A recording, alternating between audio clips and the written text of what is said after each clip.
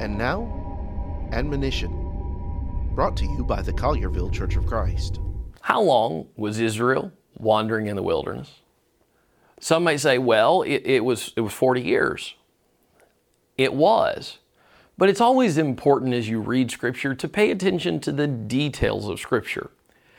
Israel did wander in the wilderness 40 years, from the time they left Egypt until the time they entered the Promised Land. But their period of, if we were technical, wandering was 38 years. Notice Deuteronomy chapter 2, verse 14.